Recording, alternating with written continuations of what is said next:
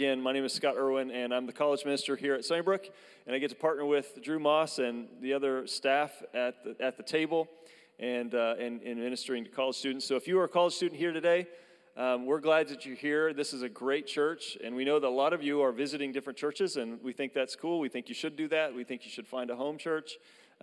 We would love to tell you more about the table and our ministry in Sunnybrook.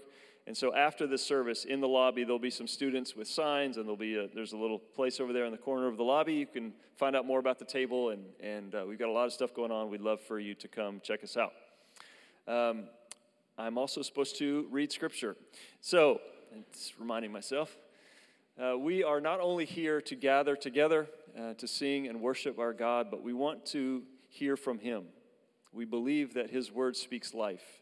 That God speaks to us today by His Spirit through His Word and as we gather together as His people. And so if you have a Bible, go ahead and turn to 1 Corinthians chapter 3 if you want to read along, starting at verse 9. 1 Corinthians chapter 3, starting in verse 9. It is on the screen if you want to read it there as well.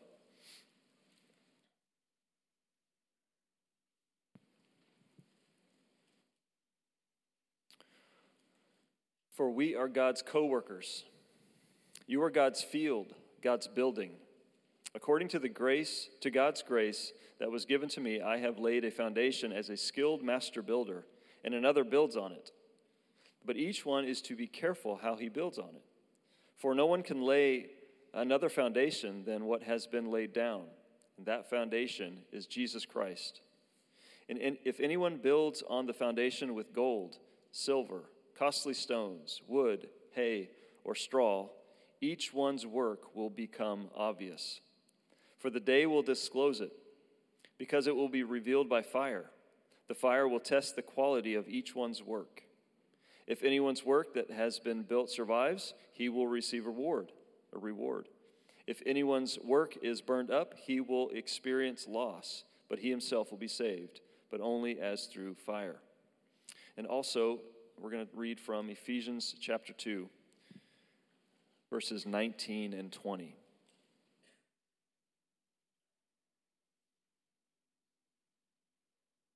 So then you are no longer foreigners and strangers, but fellow citizens with the saints and members of God's household, built on the foundation of the apostles and prophets, with Christ Jesus himself as the cornerstone. This is the word of the Lord. Thanks be to God. What Scott did not tell you, some good news. College ministry has been growing, right? Both not just people who are there, but also people who are giving their life to the Lord. One of their main strategies for growth is just hire every decent college student. And so they went from like 70-ish people a year ago to 100 and something people, and their staff meetings for college is about 30. So you just figure out the math on that. If you love Jesus and you're in college, I think you can be on staff with the table. I'm not even making fun of that. It's a great place to be. If you have time, come intern with the table. Great ministry, great ministry. Thankful for Scott and Drew and that whole team and what they do. Can I ask you a question? What does it take to build something that lasts? Well, what does it take to build something that lasts long after we're gone? I asked a builder who was there during first service his answer to this question, and he said money. Money is what it takes to build something that lasts. In a world like today, post-COVID, you need more and more of it because, I don't know if you've heard, but everything is on a shortage. Apparently, COVID destroyed wood. There's no more wood. So COVID got the wood, it got the metal, it got the pool chemicals. If COVID takes away Chick-fil-A, I'm going to be real frustrated. But COVID seems to have made everything more expensive, harder to get, and probably some truth to that, but that's kind of not the point. What does it take to build something that lasts? I want to introduce you to one of the best architects probably to have ever lived. This architect designed thousands of buildings, thousands of structures, schools. He designed churches, homes, places of business, all of which are still standing today. Great designer, great architect. One of the buildings that he designed actually was my childhood home. That's 1008 Blue Ridge Drive, a nice house I hope it still has really shaggy blue carpet. It has some rolling doors in there where I watched my first DVD. Back in the day, we watched The Hunt for the Red October on DVD, which was pretty amazing, after we purchased that from Circuit City. So Paul will remember Circuit City well. A lot of memories of that house. I remember my parents telling me, I don't have a memory of this, but many days they would have people come with me to the door and say, your child was on hole 1 of the golf course deciding he wanted to play golf as like a 5-year-old. And I had an adventurous spirit. And as a person who has a Brooks who's 3 years old, I now understand the frustrations that having a child with an adventurous spirit can create. But I grew up there, caused a lot of trouble there. It was a great place for me. Probably not a structure you're very familiar with, but a structure you may be familiar with is that one. Anybody recognize that? Just show of hands. Anybody? Yeah, Kelsey, what is that? It is the women's clinic at Stillwater. My dad worked there for a lot of years. Actually, my grandpa, the greatest architect of all time, and don't tell me otherwise, the guy you just met, Derry Ebert, he designed that building. He designed my house. And something that's cool about both of those structures is my grandpa didn't just design them, but my uncle got to help build them. Pretty cool that you'd get to work with your dad or with your son on a project from beginning to end. That's a pretty cool thing, pretty special places in my life. There was a good designer, a good builder. The buildings are here far longer than my grandpa, who passed away in 2011, will be here far longer than my uncle or I will be. Well-designed buildings with a solid architect. There's a not-so-well-designed building. You may remember back in June, this condo in Florida that collapsed, taking the lives of 98 people from ages 1 to 92 around 1:30 a.m., most of them probably in their sleep, some of whom hopefully never knew what happened, some of whom I'm sure were terrified as the place they thought was supposed to be safe and secure crumbled around them. As they're trying to dig and find out why this happened. The reality is it's probably a host of reasons, but it's become pretty clear that the original design in 1981 was flawed. And the engineers are saying from day one, this thing was doomed. But because nobody decided to own up to the mistake, whether it's the designer or the builder or the workers, because no one was willing to own up to it and to redirect course, this thing took the lives of 98 people. Travel a bit north now to the land of the Canadians and Jim Johnson, and you'll see history filled with pictures of this structure. This is the Quebec City Bridge, or what was supposed to be the Quebec City Bridge. In 1903, the city of Quebec decided to commission the Phoenix Bridge Company to build a structure so they didn't have to take ferries across the river anymore. They could actually just drive it across with vehicles or trains. It would expedite a lot of things and would be a great benefit to the community. And so they hired the Phoenix Bridge Company, and then they hired this builder named Theodore Cooper. And as things were going on, about 2 years after the initial desire came, Theodore Cooper got the design plans, and he recognized pretty early on that there was a flaw in them, that they actually miscalculated something about this middle area of the bridge that was going to be 1,800 feet wide. It was going to be 150 feet in the air. It had to be wide enough to hold 2 trains and vehicles going across it. This part of the bridge, the span, was about 8 million pounds too heavy. Not a small miscalculation, it seems. 8 million pounds off. And met some engineers today, various sorts. I don't know a lot about it, but that seems like it could be a problem. In 1907, over 70 people died. 70 people died because not only did Theodore Cooper look over this flaw, but as they were building, they started to recognize, hey, this is shifting more than it should be at this point. Hey, this bolt broke by the time I put it in and then went to lunch and came back. That doesn't seem like it's supposed to happen. But instead of redirecting course, fixing what they had made mistakes doing, they went forward, and it cost over 70 people their lives. And what's amazing about this story is it didn't just happen once, but it happened again 9 years later. That top left picture is not the same event. That is 2 different events, the same bridge that went bad twice. I don't know if I'm going to drive on a bridge in Quebec anytime soon. It didn't go well.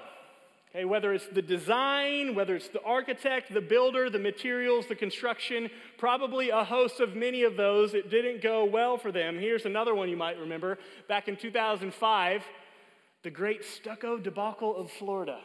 Anybody remember the stucco problem of Florida? $1 billion mistake. Okay, stucco was a material that they had started using to finish some of a lot of buildings, homes, apartments down in Florida.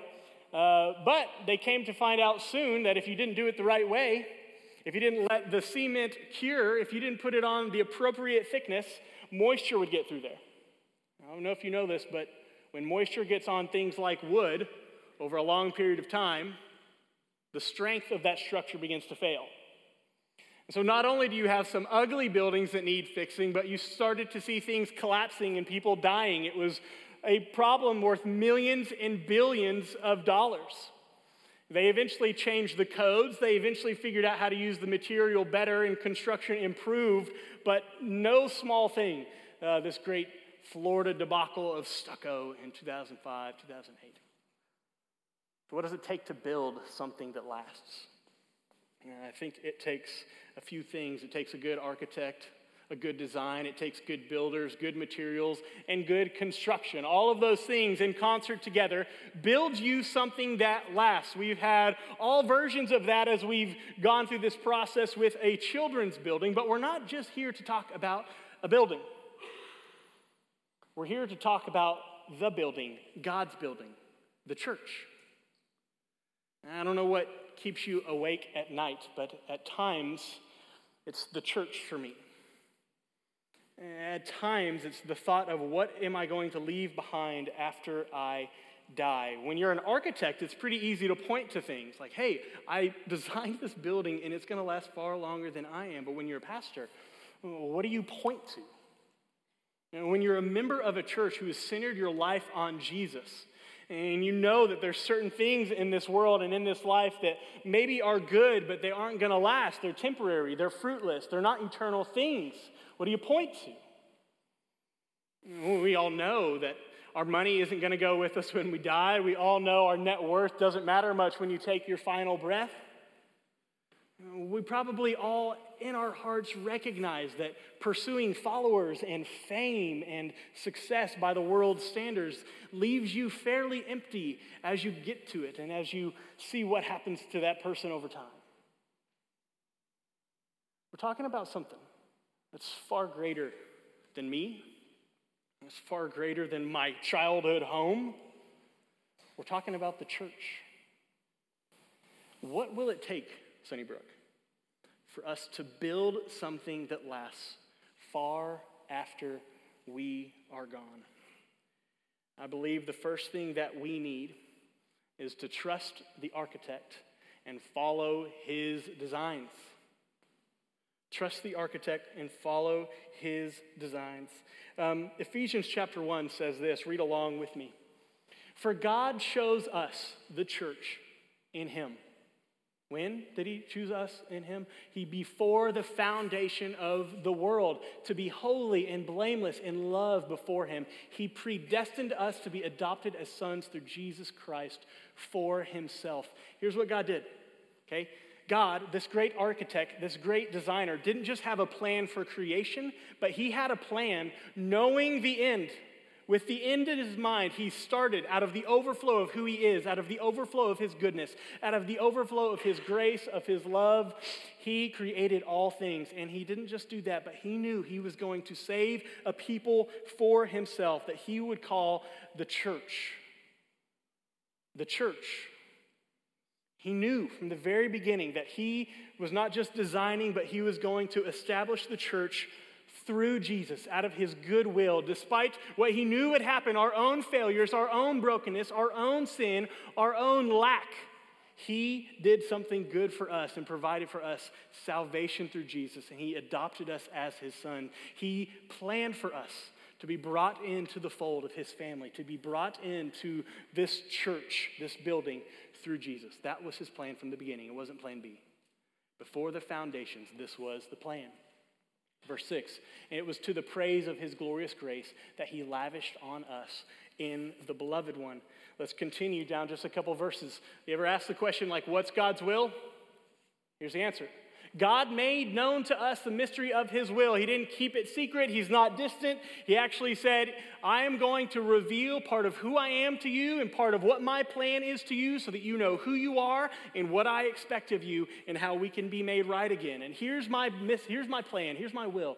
And it's according to his good pleasure, once again, that he purposed in Christ as a plan for the right time to bring everything together in Christ, both things in heaven and things on earth in him. It's been God's plan from the beginning to bring order out of the chaos, to bring wholeness from what was broken, to bring all things into unity through Jesus. God wanted things to be good. He wanted them to be very good. He wanted them to be perfect and complete and whole. That's been his plan from all along. He knew what he was doing from the very beginning because he is a good architect. He's the good architect, and he's a perfect builder. Here's what he says in chapter 2, verse 19. So then, you are no longer foreigners and strangers. Okay, you used to be far off from God. You used to be dead in your sins. You used to be fighting against each other, but that's no longer the case because of the grace I've given you in Christ. You are now fellow citizens with the saints, the holy ones, all those who have put their faith in Jesus. You are members of God's household, built on the foundation of the apostles and the prophets, with Christ himself as the cornerstone. So here's what God did. Out of the overflow of his goodness and his grace, he made all things. And he didn't just make all things and step back, but he made all things and had a plan for it. He knew, and he had a plan, and he initiated that plan. And one of the things that he knew he was going to do was to have Jesus, the Son of God, put on flesh and dwell among us, to die a perfect death so that we no longer had to face the penalty for our sins, but we could be forgiven through Jesus' work on the cross. His blood would be spilled and would make us clean, and we would no longer be dead and have no hope past this life, but that we would have hope in him, through him. And what the Bible says happened is that God, with his great plan, through his great architecture, his great building, he laid the cornerstone. This initial part of the foundation. He laid down Jesus to be the thing from which the rest of the foundation would be built and the rest of the structure would be built. And his plan was, Jesus, we see this in the Gospels and through the rest of the New Testament, is to choose these apostles. Apostles means sent ones, and their job was to continue the message of Jesus, to take this cornerstone, which is going to be a stumbling block for Jews and Romans and your neighbors and your siblings and your classmates, and they were supposed to proclaim this good news, that you can have this free gift of God's grace if you put your faith in, follow Jesus. And they continued. They laid this foundation. They laid it in Jerusalem, in Samaria, Judea, to the ends of the earth. And they've done a good job because it reached all the way to Stillwater, Oklahoma in the year 2021. And now it's the job of the church to continue to build on it because that's been God's plan in the beginning, from the beginning. You ever heard somebody say, like, they're worried that the church is dying? You ever heard this? You've read articles like the church is dying, the church is in decline. I read a lot of those kind of articles. Maybe you don't come across them as much. But they're trying to sound an alarm, and I think for good reason. The number of people that are claiming no religious affiliation in America is rising rapidly. In 1990, it was about 8% of people had no religious affiliation, and a couple years ago, it was up to 20%. In that same time period, the people who profess Christianity has decreased at least 12%. And so when you look around and you throw in this reality that in 2019, more churches closed than opened, man, there's a lot of smoke there. I wonder if this is the beginning of the end for the church. The reality is, that may be true in a sense. The reality is there are 4,000 churches that closed their doors in 2019 that are no longer meeting as a congregation. Only 3,700 opened doors that same year. But I don't know if you know this, but as you look around, it's becoming less and less popular to be a follower of Jesus. It's become less and less follower to actually believe this is true. to actually say that when my opinions go against this, I should go with this. And it's becoming less and less advantageous for us to say, I believe and trust the Bible more than I believe the court of public opinion, more than I believe what people are telling me at the places that I work or the places that I study or the places that I have fun or the social media accounts that I'm on. Probably what's happening is the church isn't dying as much as it's being clarified. With it becoming less and less popular for us to be followers of Jesus, less and less people are just going to say, hey, yeah, I'm a Christian, because there's no value to them in that. It actually hurts their social status. It actually hurts their potential if they're seen as those bigoted, ignorant Christians who believe the Bible. So there's some clarity happening. There's more and more people who are coming here because they have an actual attachment to Jesus, not just an attachment to something that would help them in their job or their social place. Probably actually what's happening too is there's a shift happening in the church. There's always been shifts happening in the church where the center of the church is. It started in Jerusalem, okay? It started right in the nation of Israel where Jesus lived, and he died and he rose again, and he started the ministry that we continue today. It started there, like that was the center. And then, of course, it would make sense that that began to shift. It shifted west and it shifted a bit south. And for a long time, the average Christian, your typical Christian, could probably be labeled as a European American man. And that's no longer the case. Actually, your typical average Christian is now a Latin or African woman. Because there may be less and less people going to church in America because it's less and less popular to follow Jesus here. But that is not true in Africa. It's not true in Latin America. That's not true in China. More and more people are hearing the gospel and responding in faith. It's growing. It's expanding. It may seem like something's happening, like the church is dying, but that's actually not true. It's being clarified, and maybe the greatest growth is shifting to a different place because of the prerogative and the plan of God, and that is okay. Because I don't believe the church is dying. I don't believe the church can be destroyed, because I believe actually that God designed the church, and he didn't just design the church, but he established the church. And he didn't just establish the church, but he loves the church. And he doesn't just love the church, but he will sustain the church because he is faithful to the end. That's the God we serve. He had a plan from the beginning, and he initiated it. And he's so good, and he's so welcoming that he's actually welcomed us into this process. And he's not only shared himself, but he's shared with us the labor as well. And so we believe that the church isn't dying, that I don't know what's going to happen in this sanctuary in 100 years. I really don't. Like, I am going to give my life to make sure that it's gospel proclamation, that it's the worship of Jesus, that it is reaching the lost for Christ. I will give my entire life to make sure that happens. But I don't know. A storm may come, wipe it away. Could be a movie theater. Could be a school someday.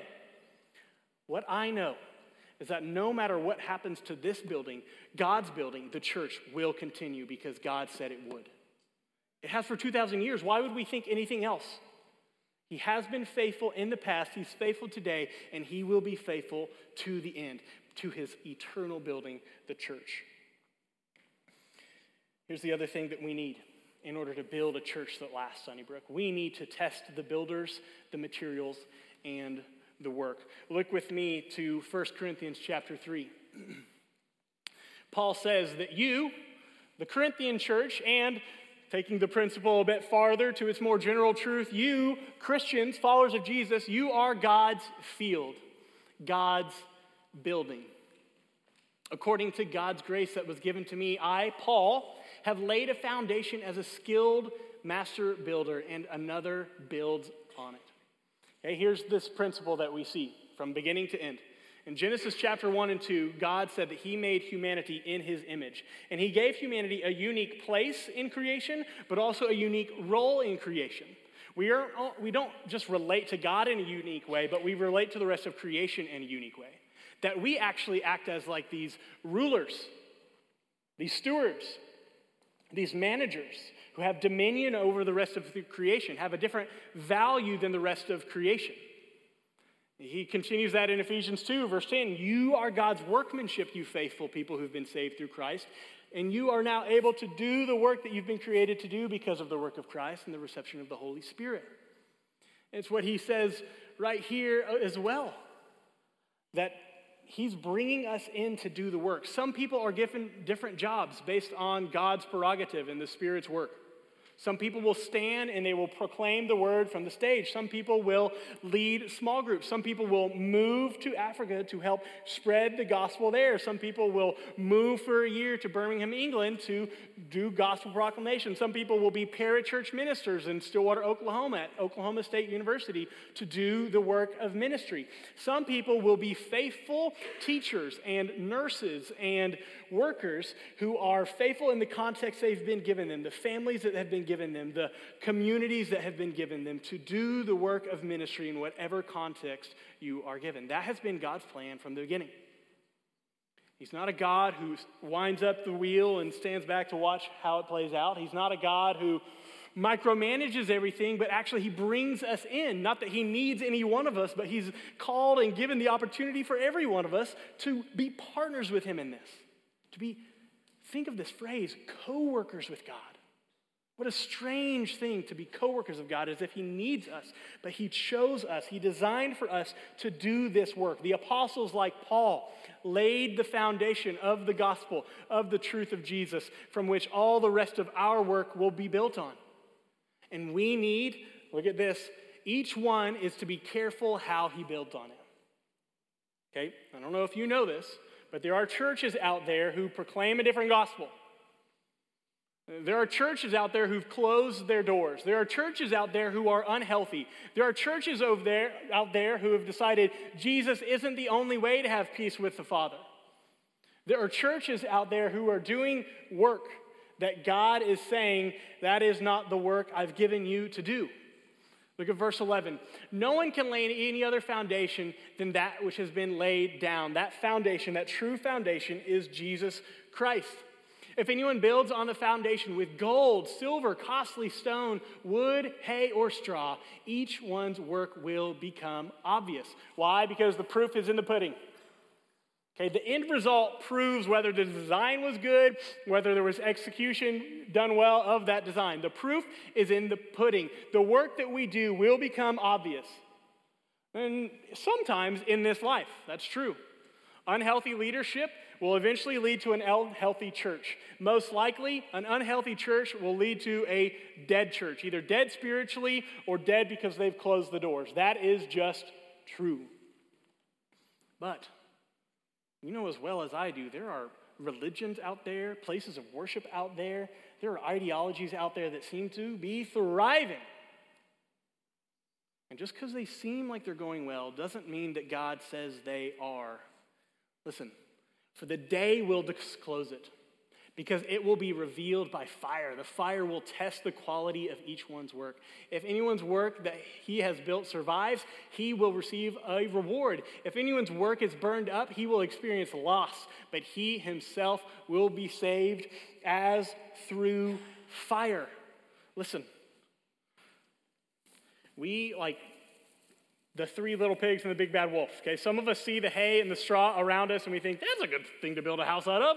I'm going to use sticks and hay and see if I can build my house out of that. Okay, I'm going to pursue the things that the world finds valuable, whether that be fame and success, whether that be a high net worth, whether that be just insulating myself and not caring about what else is going on around me. I don't know. Proclaiming a different God. There are a lot of things that we do that just are temporary, that will have zero value when you die. There are a lot of things we spend time on, things that if we're honest, that we love, that God knows that you're more passionate about than Him and the building of His church. And those things will be revealed in the end when He comes and He judges the living and the dead, when He comes and He evaluates the work of those who will be saved. Listen, verse 15 is very clear. Some work is going to be burned up. Like the things that we do in our life, God will say, hey, I evaluated this thing in your life, this desire in your heart, these things you've said, and these will be burnt up because they were temporary. They were not eternal things. They honored you. They didn't honor me. They brought you fame. They didn't bring me fame. They weren't eternal things. And that doesn't mean necessarily that you are going to be saved by these things. No, he says that work that we do will be evaluated and you will suffer loss, but you yourself will be saved, because we know you are not saved by the things that you do. You are saved by grace through faith. But then when you receive this grace from God, when you receive the Holy Spirit, you're actually freed up to no longer live as you used to. Live as a slave to death. Live as a slave to sin. Live as if the world revolved around you. Lived as if you could just do whatever you want, whenever you want, with whoever you want. Actually, because of the work of God through the Spirit, you're free to actually do the work you were made to do. You're free to do eternal work, God-honoring work. And God seems to say here through Paul that our work, for those who are saved, for those who have put their faith in Jesus, will be evaluated. Some of it will be revealed as straw, it'll be burnt up, but some of it will be good structure on a solid foundation, something that lasts, something that's permanent, something that we will be rewarded by. And Jesus has no problem. We did a podcast on this a while back on the Consider This page, where we talked about there are rewards in heaven. Like, God is going to evaluate the lives that we led, and he will say, like, this is good work. This honored me. This is faithful work. This is biblical stuff. And I want to reward you for that. Well done. But this over here, this is out. Get that out of here. Okay? I don't know how that hits you. Some of you may be really confused or a little shocked. For me, it's very challenging. For me, I wrestle with this a lot. And certain books and certain people have helped me through this. I no longer question my salvation. I do sometimes question my heart. I question my work. Will it last, or is this something that's fleeting like a vapor? Like the writer of Ecclesiastes says, you do know that life in many ways is meaningless and has little to no value, so just do it well and enjoy it. I want to know that the work I do with you matters. I want to know that the work I do alongside of you matters and lasts. It honors God, it's biblical, it's faithful, it's eternal stuff, because if it's not, what's the point? What is the point? So brothers and sisters, we are people who look at ourselves, because we're in community, because we're family, we look at each other, we look at the work we're doing, the materials we're using, and we evaluate that, and we test that. And there's something that Paul has to clarify here. Look at chapter 4. He says this: a person should think of us in this way. We are servants of Christ, managers of the mysteries of God. In many ways, that's what we are. We're servants. Even those who have been deemed leaders of the church are servants. We are here to serve because Jesus himself didn't come to be served, but to serve and to give his life as a ransom for many. So we are servants of Christ and managers of the mysteries of God. What's the mystery of God? Oh, it's Jesus, bringing all things together through Jesus. We're managers of that. In this regard, it's required that managers be found faithful. Okay, you do know that we will be tested. Like the Bible seems to say, just because you're a Christian doesn't mean life's going to go well for you. Sometimes there will be hard things that come, persecution that comes, either because of your faith or just difficulty that happens in a broken world. Your faith will be tested and proven true or proven in attachment to something other than Jesus himself. But we need to be managers who are found faithful. It's of little importance to Paul that he should be judged by the Corinthians or any human court. Now that seems a little contrary. I just told you that one of the things we need in order to build a lasting church at Sunnybrook is we have to evaluate the builders. Okay, we have to evaluate ourselves, we have to evaluate the leaders. But then Paul seems to say, I don't think I need to be judged by you or any human court. Okay? What's the difference? Let's keep reading. In fact, I don't even judge myself, for I am not conscious of anything against myself, but I am not justified by this. It is the Lord who judges me.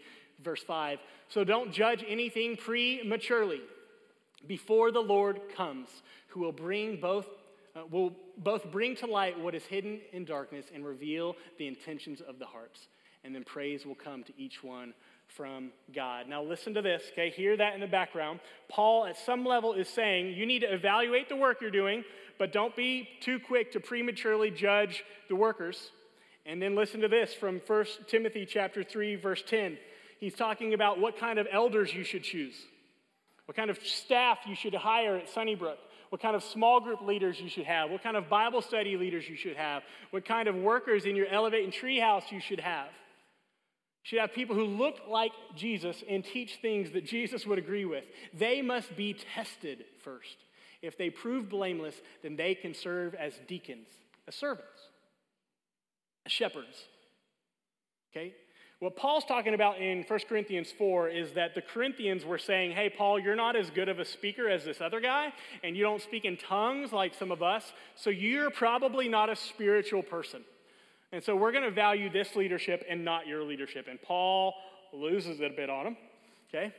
And what he's trying to say is, like, if you're going to call me not spiritual, you know what makes you spiritual? It's not these things you're doing. It's actually the Holy Spirit in you. If you're going to tell me I'm not spiritual, that's you telling me I don't have the Spirit. That's you telling me that you are the judge over me, and that is not true. God judges. In the end, it will all be proven true. All those who are his, it will be made clear because they have the guarantee, the stamp, the Holy Spirit because of their faith in him. That's what he's trying to say to the Corinthians. You don't get to judge me. That's God's job. At the same time, he's saying you do need to test and you need to evaluate yourself. You need to evaluate the leaders of the church, those who serve in the church. You need to evaluate the work that you're doing in your life and in the church, whether it's temporary or whether it's going to last. We, in order to build a church that will last far longer than we will, have got to trust the architect, his design, and we have got to wisely evaluate ourselves, our leaders, and our work. There's a book that was written a while back that almost made fun of this idea that we are to build our life on things that last. That it's silly to think that things like the doctrine of the church is something that you should build your life on. And this author seemed to say that if you build your life and your faith based on things like bricks, you're probably going to walk away from the faith if something that you thought was important isn't important. So you should really make your life built on like springs, like on a trampoline, things that can stretch and mold and shape and move. Because if you lose one of those springs, you'll still be able to bounce. And he thought he was so cool with this illustration, trying to shatter this idea that we need to base our lives on looking like Jesus and speaking like Jesus, that have doctrine that is biblical and a life that is Christ-like. I don't know if you're surprised to hear he is no longer a Christian. That pastor, that teacher, no longer believes that this Bible is true or has somehow authority over his life or others' life. Yeah, he thinks it's good. He thinks it's awesome in some ways, but in a very Oprah-like way. A very like, you find your own truth. This is a really good source of truth. Jesus is a pretty cool guy, but Jesus is not the only way to have peace with the Father. Jesus isn't the only name through which all people must bow and be saved.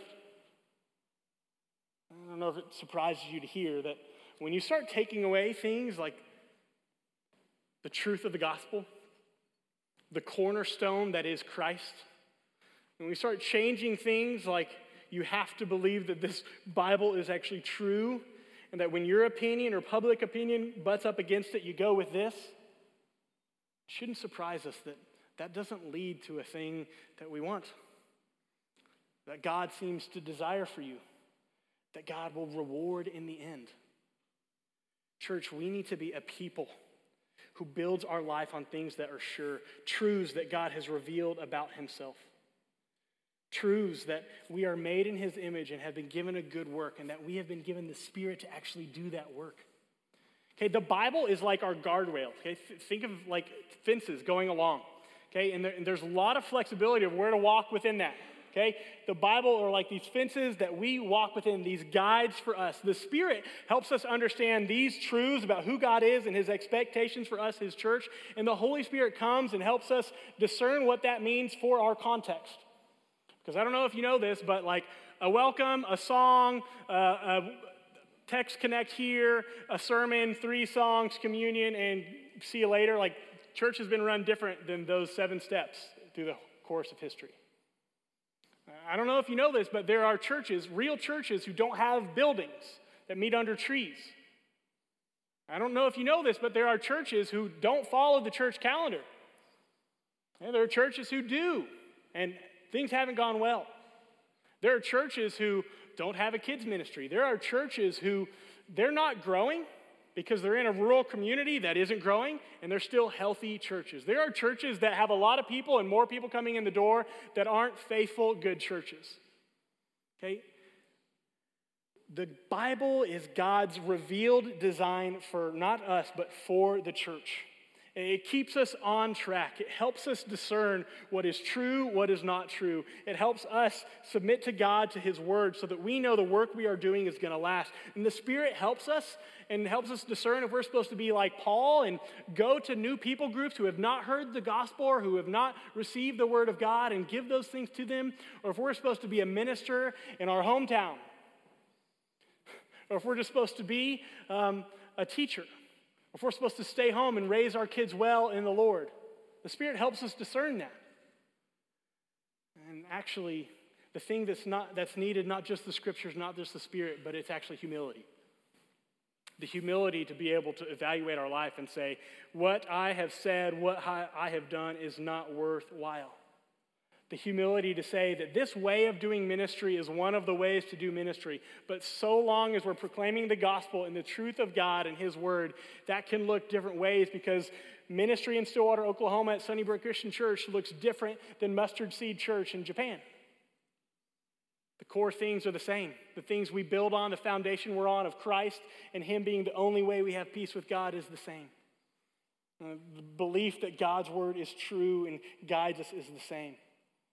But what that looks like in particulars may look different, and we've got to have humility about that. Because when we start being arrogant about preferences like style of worship or what's acceptable to wear on the stage or not, or preferences of who your favorite leader is based on worldly standards, like things just go sideways and they don't create health, things that last. We need to build our life on things that matter. Brothers and sisters, with the right architect, the right design, the right builders, the right materials, we can help build something, a church that lasts forever. And God wants you to be part of that work. Like He's given us everything we need to be part of that work. He wants to draw you in to help you discern according to God's Word and the power of the Spirit in a humble attitude what that work that He's leading you to do is. And so in just a minute, the band's going to come up and we're going to have a time to reflect. And there'll be just a few phrases on the screen, a couple of questions that I really want you to think about. A lot of times we go through a service and it's just kind of thing after thing after thing after thing, and you have no time to process. We want to give you a little bit of that time, because I believe that there may be some in here who are not part of God's building, that maybe the Spirit's working on you to be grafted in through faith. Maybe you need to put your faith in Jesus to follow Him the very first time. Some of you, maybe you need to give something up that's temporary in your life that maybe you've known for a long time, but it's had a hold on you and you want to give it up. Maybe the Lord's just calling you to get engaged with the work. Maybe He's trying to tell you, like He's empowered you, He's given you His Spirit, He's given you everything you need to do the work. It's time to get in the game, and He wants you to process what that might look like. I don't know. All I know is that I want to build something that lasts here with you. If you want to do that, man, we invite you to. Let's pray. God, we love You and we thank You so much for Your work through Jesus. We thank You for Your Word. We thank You for the church. We thank You that You're faithful to Your plans and to Your promises. It's in Christ's name that we pray. Amen.